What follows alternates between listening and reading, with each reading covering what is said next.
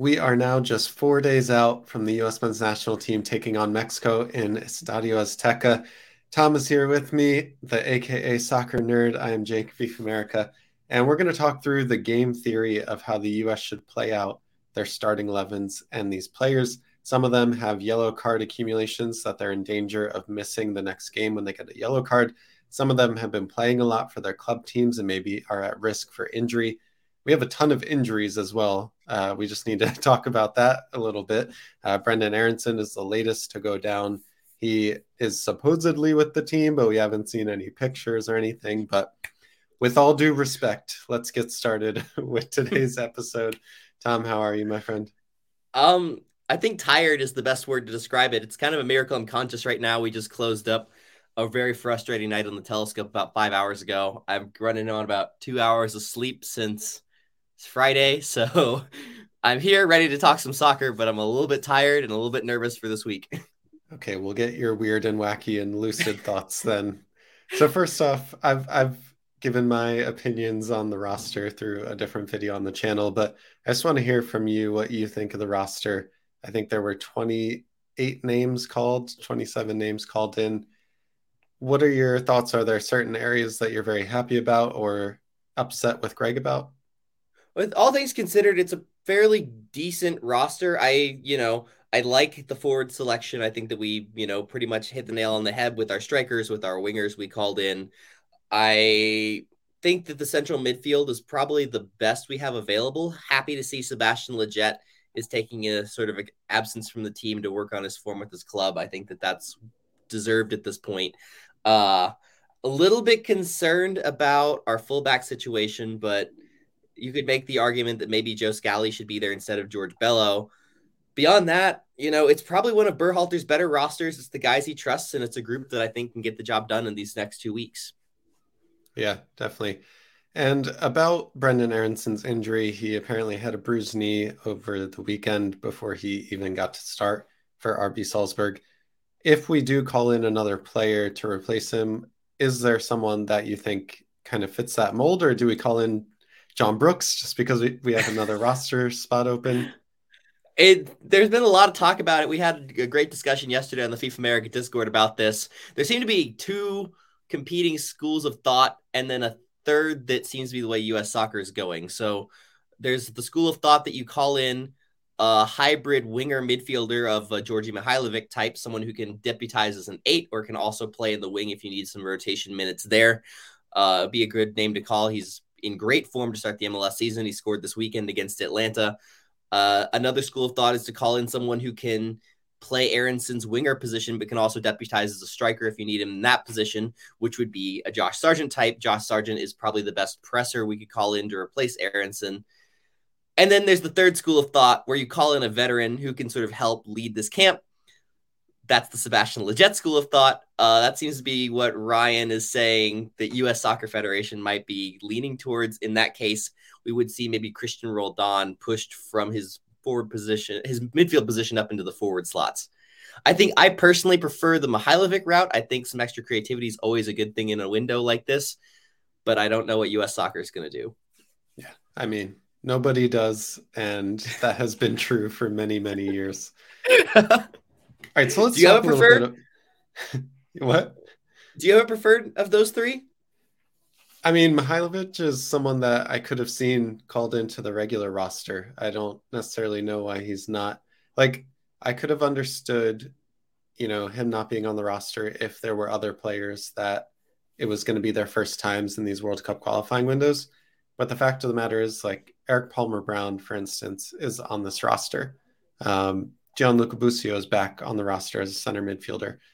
They're not necessarily the same players, but we have seen like Greg is able to bring in new players to these Mm-hmm. rosters, to these qualifying windows. Why isn't it sometimes the players that are most in form and have potentially been with the team before? Like Mihailovic was going to be with the team in December, but was on trial at Bologna. So he's on the radar, obviously. He's been talking to the Federation. I just don't understand, we can bring in another player. There's no roster restrictions as far as it goes before the game is played. So yeah, for me, Mihailovic is the person that I would want to see. But honestly, Josh Sargent makes a ton of sense. Um, Mm-hmm. Not despite the fact that our striker position is somewhat thin as well. Like Ferreira, Pefok, and Pepe, I don't necessarily know what the plan is there. I think we're going to talk about it a little, but Mm-hmm. depending on who plays in Azteca and starts in Azteca, I wouldn't necessarily think they're going to be ready to play in Panama or in Orlando Yeah, against Panama. yeah, I So yeah, agree. I mean, for me, good roster all around. It's just like the the positions that mattered, Greg got right. But that's such an easy thing to do when it's like very easy to call in your best 11 or your best 14, 15 players. But I think on the fringes, I would have done a lot of different things from him. On the John Brooks Mm-hmm. point, at this point, I feel like it's more just Greg sees him as the third or fourth on the depth chart of the center back position, and he's just too big of a personality to come and sit on the bench the entire time.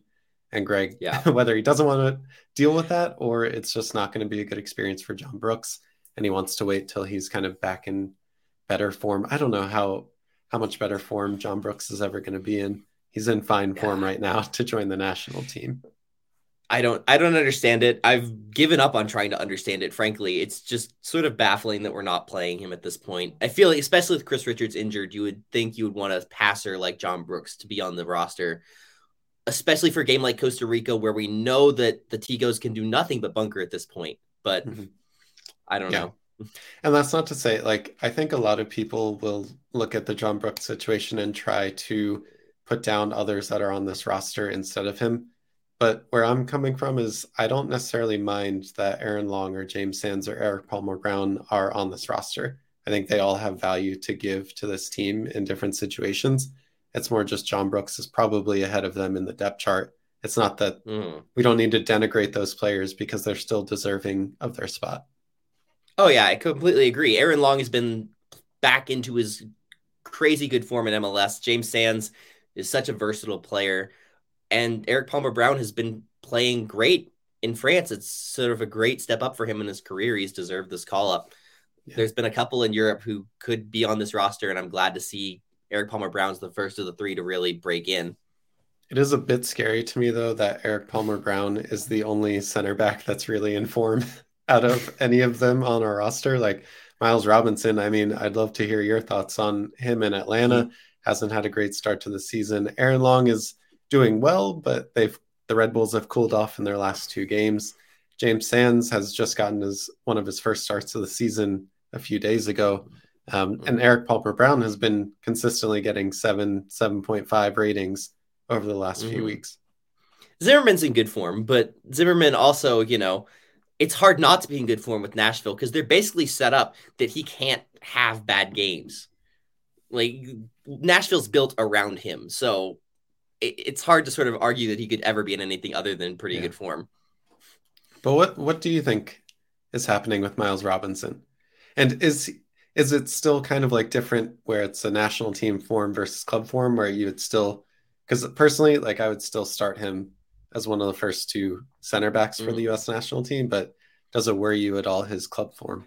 His club form worries me, although Atlanta's been in a weird situation. I personally maybe not be the best person to ask about this right now, just through a confluence of circumstances. I've yet to watch a single minute of Atlanta United this year, despite the fact that I really enjoy watching them. Uh, but the highlights I've seen, he's just getting beat a little bit too easily, getting turned, conceding penalties, getting red cards. I I don't know if it's the fact that he's being asked to be a leader on the back line. He's being asked to be actually a full leader. They're without their two defensive midfielders. They're without their starting right back. They're playing Brooks Lennon as a right winger because they don't have any right wingers. That makes for a younger back line. Alan Franco's been out injured. He's just basically the only healthy veteran in the back six or seven players that Atlanta's got. So I don't know if it's his leadership is not great or what's going on, but it's not been an inspiring start to the year for him. Yeah. I think something that makes me feel a bit better though is that when he is paired with when he is paired with Walker Zimmerman, it seems like Zimmerman's kind of steadiness and leadership helps to calm him down and he has much better games there. You mentioned James Sands' versatility, and that's how I want to transition us to talk about the Mexico game, because there are kind of principles that fans seem to. I thought there would be principles that fans would align on going into Mexico, and those principles would be: don't necessarily start your best 11 against Mexico, because mathematically and just game theory wise, the game against Panama is way more important to the U.S. and their hopes of qualifying. I've been finding a lot of accounts lately, especially on Twitter, calling for us to start our best 11 against Mexico. Now, James Sands, in my mind, is called in because it gives us versatility to play a five in the back system. And potentially, we did see a five in the back for a few minutes in the Nations League final against Mexico as well. And James Sands played a bit of that part in the Gold Cup. So where do you stand on this debate of, do we play our best 11 against Mexico? That's a mile above sea level, transatlantic flights for a lot of these players. I mean, I'm leading the witness here, but what do you think of what we should do against Mexico? If you've been, so people who are on the FIFA America Discord are going to have seen this conversation yesterday. It played out for a while, that I am firmly in the camp of rotate as much as possible for the Mexico match. It's not going to be the most popular decision in the U.S. fan base. It's going to cause a lot of panic bells to go off when that alarm, or when that roster drops and we see, a completely rotated or mostly rotated 11 in Azteca. But it just makes too much sense for me that we prioritize the matches against Costa Rica and against Panama. The math shows that those are much easier matches to get points in. We probably have less than a 50% chance of even getting a draw, much less a win in that match. So in Mexico. So might as well rest the starters' legs, make sure that we take advantage of the fact that Costa Rica and Panama have must-win matches before they play the U.S. So they'll be a little bit more tired. We'll have fresher legs. We won't have to deal with the altitude effects that, we've seen in CONCACAF Champions League. Montreal got smashed the way after they played in Azteca. They lost to New York City FC 4-1 and gave up, 2 goals building out of the back? Yeah. They were terrible. We don't want to see something like that happen against Panama because we, went all out for a risky point at Mexico. So for me, just from a game theory standpoint, from a exhaustion standpoint, from take advantage of tired legs that Costa Rica and Panama will come in with standpoint, this just screams to me that Mexico needs to be one that we just sort of concede the victory, play for a draw with our backup players. And, if we are within striking distance late, maybe you throw Pulisic on for 20 minutes to try and maybe steal a result at the end. But I'm not going all out for 3 points, because that 3 points is a very risky 3. And I'm just not willing to risk it in favor of losing out on the rest of the window. Yeah. I mean, a lot of people would say, though, that our talent, even our second layer of talent on this roster, is enough to get it done against Panama. So are you thinking through that, if we started our second best 11 or rotated slightly depending on how people were feeling after the Mexico match, would you still not feel as comfortable going into that Panama game? So when you look at the math, pretty much everything hinges on the Panama result. We have a 95% chance of qualifying at this point, and I would say a good 85% of that is we beat Panama. It is such an important match that I don't want anything other than the full best 11, the best we can throw at them, and sort of make them play the most difficult home match that we can possibly give them. Yeah, I think people are forgetting as well just how strong this Mexico team could come out. I mean, their front three could be Jimenez, Lozano, and Corona. Their middle three, they're only missing Hector Herrera to yellow card accumulation, so they still have Edson Alvarez. They still have Guardado, and their back line isn't bad either. Most of them play in the Mexican First Division, Liga MX, which, if you're looking at our defense, it's not necessarily playing at a higher level either. And I think if you put that roster even up against our best 11 that's healthy right now, we don't have Weston McKennie. Pulisic has played a lot of minutes. Gio Reyna just played his first 90 minutes in, 7 months over the weekend. Brendan Aronson is injured. Serginho Dest is injured. John Brooks is with the team. It goes on and on. Yeah. This Mexico team on paper with all of our injuries at home in Azteca, people are really blowing out of proportion, I think, the chance that we have to get 3 points. Like, I'm not even seeing a draw as the like approved, yes, we did it in Azteca. I feel like people are building this up just because we've beaten Mexico 3 times in a row now. And I'll remind everyone that we beat Mexico in the US. We beat them when they had multiple injuries. Lozano was out for a while. Corona wasn't at his best. And the way that we're coming out to play against Mexico, again, James Sands is kind of the key here. I think this could be the reason why he's on the roster. If we play a 5 in the back system, if we try and counter with, if we have, I know this is going to get flamed, but Jordan Morris and maybe Timothy Weah on the wings, 2 very fast players to try and play in transition and get behind their fullbacks, because Mexico does like to counter press. They do like to hold possession and bring their fullbacks up to attack. I just think like it might not be the best thing to come out with our best 11. And I'll continue to remind you guys, the reason why we had that great result against Mexico in the first qualifying game at home was because our midfield completely dominated theirs. We had Tyler Adams, Yunus Musah, and Weston McKennie all had incredibly good games. Edson Alvarez was completely shut down from the Mexican perspective. If we're resting Tyler Adams to be at his best and not be suspended for the Panama game, that leaves you with only one of those midfielders that bossed that game, Yunus Musah. The rest would be down to Kellen Acosta, Luca De La Torre, Gianluca Busio, Christian Roldan maybe to hold down that midfield. And objectively, it's not as strong. We're not going to dominate the play and dictate the play as much as we did in the home match. No, it's going to look a lot more like the Nations League final, no matter what midfield we throw out there. And, that was not a pretty match. We fought through a lot of shots, a lot of conceded possession. That's what Mexico is going to be able to throw at us the entire game. It's going to look a lot like what a Jamaica or a Panama match would look like in Azteca, where we're just sort of hoping to maybe get a goal on the counter and just sit back and absorb pressure. I don't see any way where we don't have that happen. James Sands, actually, anytime I see him on a roster, I assume we're going to try a back 3 at some point, because I just don't see him playing in any other role except for that sort of hybrid 6 center of the back 3 where he can step up and move back the way he did so well in the Gold Cup. So it might be the time to throw that out there.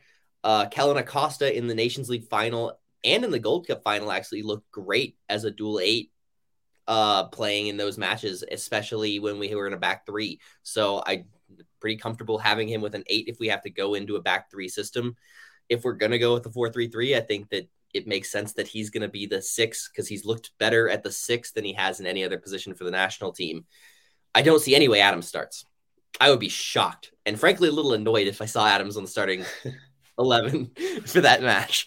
So I guess for me, like, that is one of 2 principles that I want to see. I don't necessarily care what the starting 11 looks like against Mexico, as long as both of these things happen for me. The first is that Tyler Adams does not see the field unless it's a complete emergency. And the other principle that I want to see is that Christian Pulisic and Gio Reyna, neither of them play more than 45 minutes. Otherwise, go crazy, Greg. Do whatever you want. I think a lot of people watch this and be like, why are you conceding these 3 points to Mexico? But I'm not saying that. I'm not saying I don't want to see us get 3 points. I'm not saying I don't want us to get a draw. I'm not saying I don't want us to get a result in Mexico. I'm just saying I think people are inflating how easy that would be and how important that match against Panama is. And I'm like, my ultimate goal at this point, like, if you had asked me before we played 11 games, I would say I want to finish first in the group. I want to beat Mexico. I want to get into pot 1 going into the World Cup. We are where we are. We missed the 2018 World Cup. I just want to qualify. And as soon as we qualify, as soon as it's locked in, then we can go hard at the Federation. Then we can go hard at Greg. But like, let's qualify first, guys. Yeah. Please. Yeah. No, it's all about qualifying. This is why everyone is so on edge. We've got to qualify. And basically, that road runs through a game with Panama. Basically, whoever wins that match finishes third in the group. That's about as much as I can say about that, is that match is so huge for our chances. Panama gets a free 3 points against Honduras this first match. They're going to be within one of us, assuming Mexico probably is going to get 3 points against us in the first match. So we're going to need to put 4 points between us and them when it comes time to, meet in Orlando. And if we beat them, they cannot finish above us. Our main challenge will be finishing above Costa Rica at that point, and Costa Rica would need a miracle in order to finish above us, even if they beat us. So, those 3 points against Panama are basically the only things that matter this window. 4 mathematically does it, but 3 is just basically qualified at this point. As long as it comes against Panama, and if it doesn't come against Panama, it has to come against Costa Rica. Because if you look at the scenarios where we finish 5th, which there are scenarios where we finish 5th, all of them involve us getting points against Mexico and none against Costa Rica or Panama. I can't see that happening, though. There's Matt Doyle outlined. If you go to his Twitter today, he has a big thread about rotating against Mexico, and he outlined a full, very detailed scenario where we beat Mexico in the Azteca and finish 5th. I don't know if I want to be amplifying Matt Doyle's message today. I know that it's very bad to agree with Matt Doyle, and none of us do it very often, but I find today I am actually agreeing with him on pretty much everything he's saying, and it's weird. I don't like it. I'm not agreeing with what he's saying. I just think I personally feel like I'm in a very weird space because I feel like I'm right in the middle of this very wide spectrum of fans, like how they want the team to run out against Mexico and Panama. If they want to see full rotation, if they're agreeing with Matt Doyle or, I don't know, USMNT keyboard warrior. I'm right in the middle of that. I want a result against Mexico. I want to give us the best chance to get a result against Mexico, but Panama has to be the priority for the U.S. men's national team. I'll go as far as to say that I personally am in a little bit more of the Doyle camp, where I would leave Tyler Adams and Christian Pulisic in Houston. Just those two, just have them train. They don't even need to fly. Don't even need to fly. Don't even need to go to the altitude. Just leave them in Houston to train by themselves. Send them to Orlando ahead of time. They'll be completely fresh and ready to go. We can still have a full 23. I kind of want them to go sit on the bench, and then for Greg Berhalter to pull a Jesse Marsch, where in the post game he's like, "Nah, Calvin Phillips was never going to play. That was a ruse." Jesse Marsch had a player that was coming back from injury, and he was asked in the post game if he was ever going to come on, and Jesse Marsch just said, "No, absolutely not." He was just on the bench to make the other team think about it, and maybe that's what we do with Christian Pulisic and Tyler Adams. All right, so if those are my 2 principles against Mexico, do you have any fundamental principles that the U.S. needs to follow against Mexico and then Panama? My principle is defense first against Mexico. I think a bunker is going to be easier to play than, a dominating build through possession style game that Greg Berhalter likes to play. I would love to see us rest Adams. I think that's, number 1, Tyler Adams can't play. Number 2, I don't think Christian Pulisic should play at all. Number 3, I think we should really consider resting Anthony Robinson as well. Anthony Robinson, we know, can go 270. He's been an Ironman for us this entire window, but the altitude is not a joke. I don't think, if you've never lived at altitude, it's very hard to sort of convey just how brutal it is on the human body to have to do anything physically exhausting at altitude. Being 7,000 feet in the air, you don't have as much oxygen. You get tired so easily. When I first moved to New Mexico, I couldn't walk up a staircase. Every time I bring friends to New Mexico, they have to take hours-long naps after simple hikes. These guys, even though they're world-class professional athletes, running 11 miles in 90 minutes is gonna kill them. And I don't think that even our Ironmen should be expected to go 270 this window. So if we have a player who we think we want to go 270, they shouldn't start against Mexico because they can't do it. I don't feel like that's too much to ask of their bodies to make them do that. So maybe your Walker Zimmermans, your Anthony Robinsons, those are the type of players who we might consider resting as well. Yeah, I'm more worried about fullbacks that need to get up and down the field more than center backs. Not saying that Yeah, Walker same. Zimmerman doesn't work hard, but it's much Same. easier for a center back to play 270, yeah. I think, than a fullback.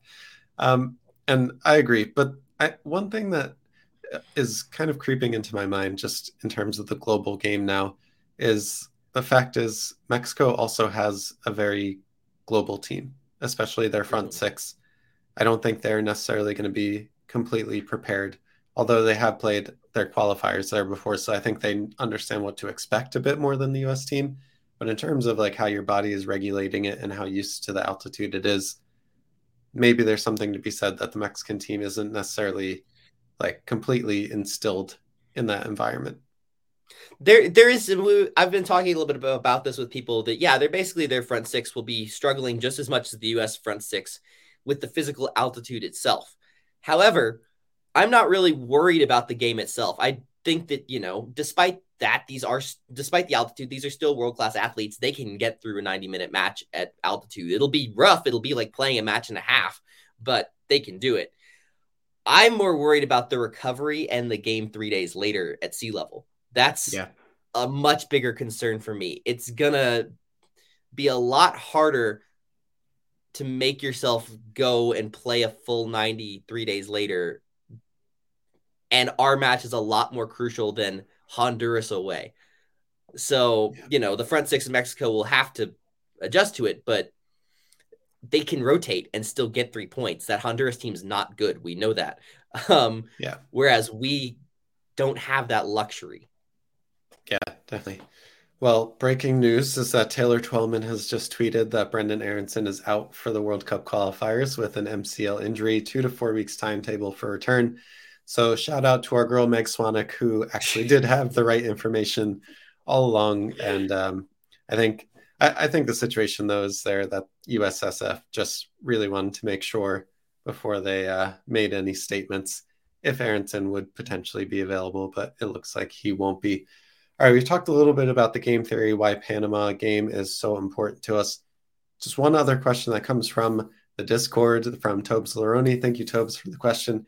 He asked if there's ever a window that he finds himself less sure of what to do when it comes to the 3 starting lineups. Rather than requesting exactly what lineups we want to see against Mexico or Panama, what name on the team sheet would immediately make you go, that's a mistake for each of these matches? So maybe let's start with the game against Mexico. I think that the first name that comes to both our minds is Tyler Adams is a mistake against Mexico. Agreed. Yeah. That's a big mistake for me. I think that I would put Christian Pulisic in that category too, just because I value his contribution to the team so much. Beyond that, I'm with you. Go crazy. Gio Reyna, I think that Gio Reyna would also be a mistake, at least in the starting 11. I didn't not opposed to him playing 30 minutes at the end of that match. But yeah, those are the big 3. I think the more starters, the more people I see as like first choice on that starting 11, the more that I'm going to say this is a mistake. I'm with you. That's just sort of my take on it. Maybe Reggie Cannon's in that boat for me. I think I value him against Panama more than Yedlin, so I would rather see Yedlin against Mexico, but that probably comes down to personal preference. I'm with you only because I think Yedlin will play better against Mexico than if I'm worried about him being the starting 11 against Panama. There is one school of thought, which I thought was a really interesting point from Twitter. I'm sorry, I forget who posted this, but they basically said if Tyler Adams gets a yellow against Mexico, if Tyler Adams plays against Mexico and gets a yellow, he will be able to play 2 games in this window. Because he'll serve his suspension against Panama and then play against Costa Rica. If we save him in Mexico and then play him in Panama and he gets a yellow card in Panama, then he will have only played 1 game in the qualifying window because he will be suspended for the Costa Rica match. To me, that it was a good point, but it didn't push me enough over the edge to say it is a mistake or it is a mistake for Tyler Adams to play against Mexico. What do you say to that? How long have we been talking about Tyler Adams' yellow card? When did he pick it up? You only need 2. So like Jordan Pefok is also on a yellow card accumulation. Yeah, Zach Steffen is as well. Yeah. Yeah, but Tyler Adams has been on this yellow since like October, right? He's also like, I will say too, Tyler Adams is a player that I would trust to not get a yellow, but you Yeah. can't hamstring a player like that in a game as important Mm-hmm. against Mexico, especially when Mexico can kill us on the transition. Kellen Acosta at the 6, if he needs to make a smart foul to stop a transition play, and that's not something that Tyler Adams can do because he's waiting for a yellow, well, then we're back to the discussion of that could be worth 1 point or 3 points. Yeah. So, yeah, I'm still in the camp that Tyler Adams should not play at all against Mexico, but I thought it was an Yeah. interesting point. My point with the asking how long he's been with the card is he's really good at playing on a yellow. Like, of all the players I trust to play a very important match on a yellow and not pick one up, it's Tyler Adams. He doesn't commit dumb fouls. He's always in such a good position that I'm not that worried about him picking up a Weston McKennie style dumb yellow that gets him suspended. I'm not that worried about him picking up a cheap one going in recklessly to a challenge. If he picks up a yellow, it will be a desperation yellow that prevents us from failing to qualify for the World Cup. So Yeah, I'm not worried about him at all. I'm with you. All right, so who's the name that makes you say that's a mistake against Panama? Ooh, I think you have to go to the midfield, and it's got to be Christian Roldan and Kellen Acosta. I think you're Both of going to those want. names. I think both of those names are. I wouldn't mind seeing either of them off the bench to close down a sloppy 1-0 win, but I Mhm. don't think that I'm starting either of them in a match this important. Yeah. I will agree with Roldan. I'll also go with James Sands, just Mm-hmm. because in my mind, the center back position against Panama is locked in to not include James Sands, and Yeah. that midfield does not have any space for him either. So I'm with you. Mm-hmm. Christian Roldan or James Sands are the two names that I would say that's an absolute mistake against Mm-hmm. Panama. I'll throw George Bello on there as well. Okay, because Anthony Robinson should play in that Yeah, game. and yeah. I think that Anthony Robinson is one of our most valuable players in the starting 11 at this point. So I would be a little bit unhappy to see his name come up That's on the fair. team sheet. I would be as well because I rate Jedi way more than I rate George Bello, at least right now. But at the Mm-hmm. same time, George Bello isn't the worst backup No, to have at the left back position.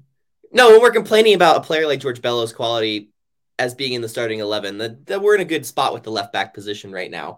I think that our problems there are a little bit overblown at the present moment. I know that no one sort of staked their name to that backup spot, but Mhm. Bello is playing well in Germany, and he was always a great player who sort of had confidence issues for the national team. So Yeah. I'm, I trust him. I mean, remember who started at center back in Cuba against Trinidad and Tobago? One Yep, Omar Gonzalez.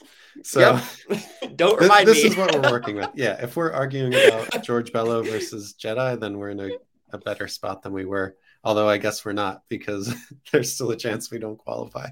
All right, so we're getting further and further out in terms of what the points are going to be and what we need to do against Costa Rica. But are there any names that you would say that's an absolute mistake to see on the starting 11 against Costa Rica? I don't know. I think it's going to have to really depend on who's playing that match and the performances. So if we have, I think that we'll see both right backs get a match in their first two matches. And then from there, I'm going to want whoever performs better to be on the roster. And I don't really know who that's going to be yet. So the other one's probably going to be my big mistake for that match. I Whatever midfield is healthy, I still think that I want some combination that includes Yunus Musa, Luca De La Torre, and maybe Gianluca Busio. But I don't really know if there's a name that I would be unhappy to see there. Yeah.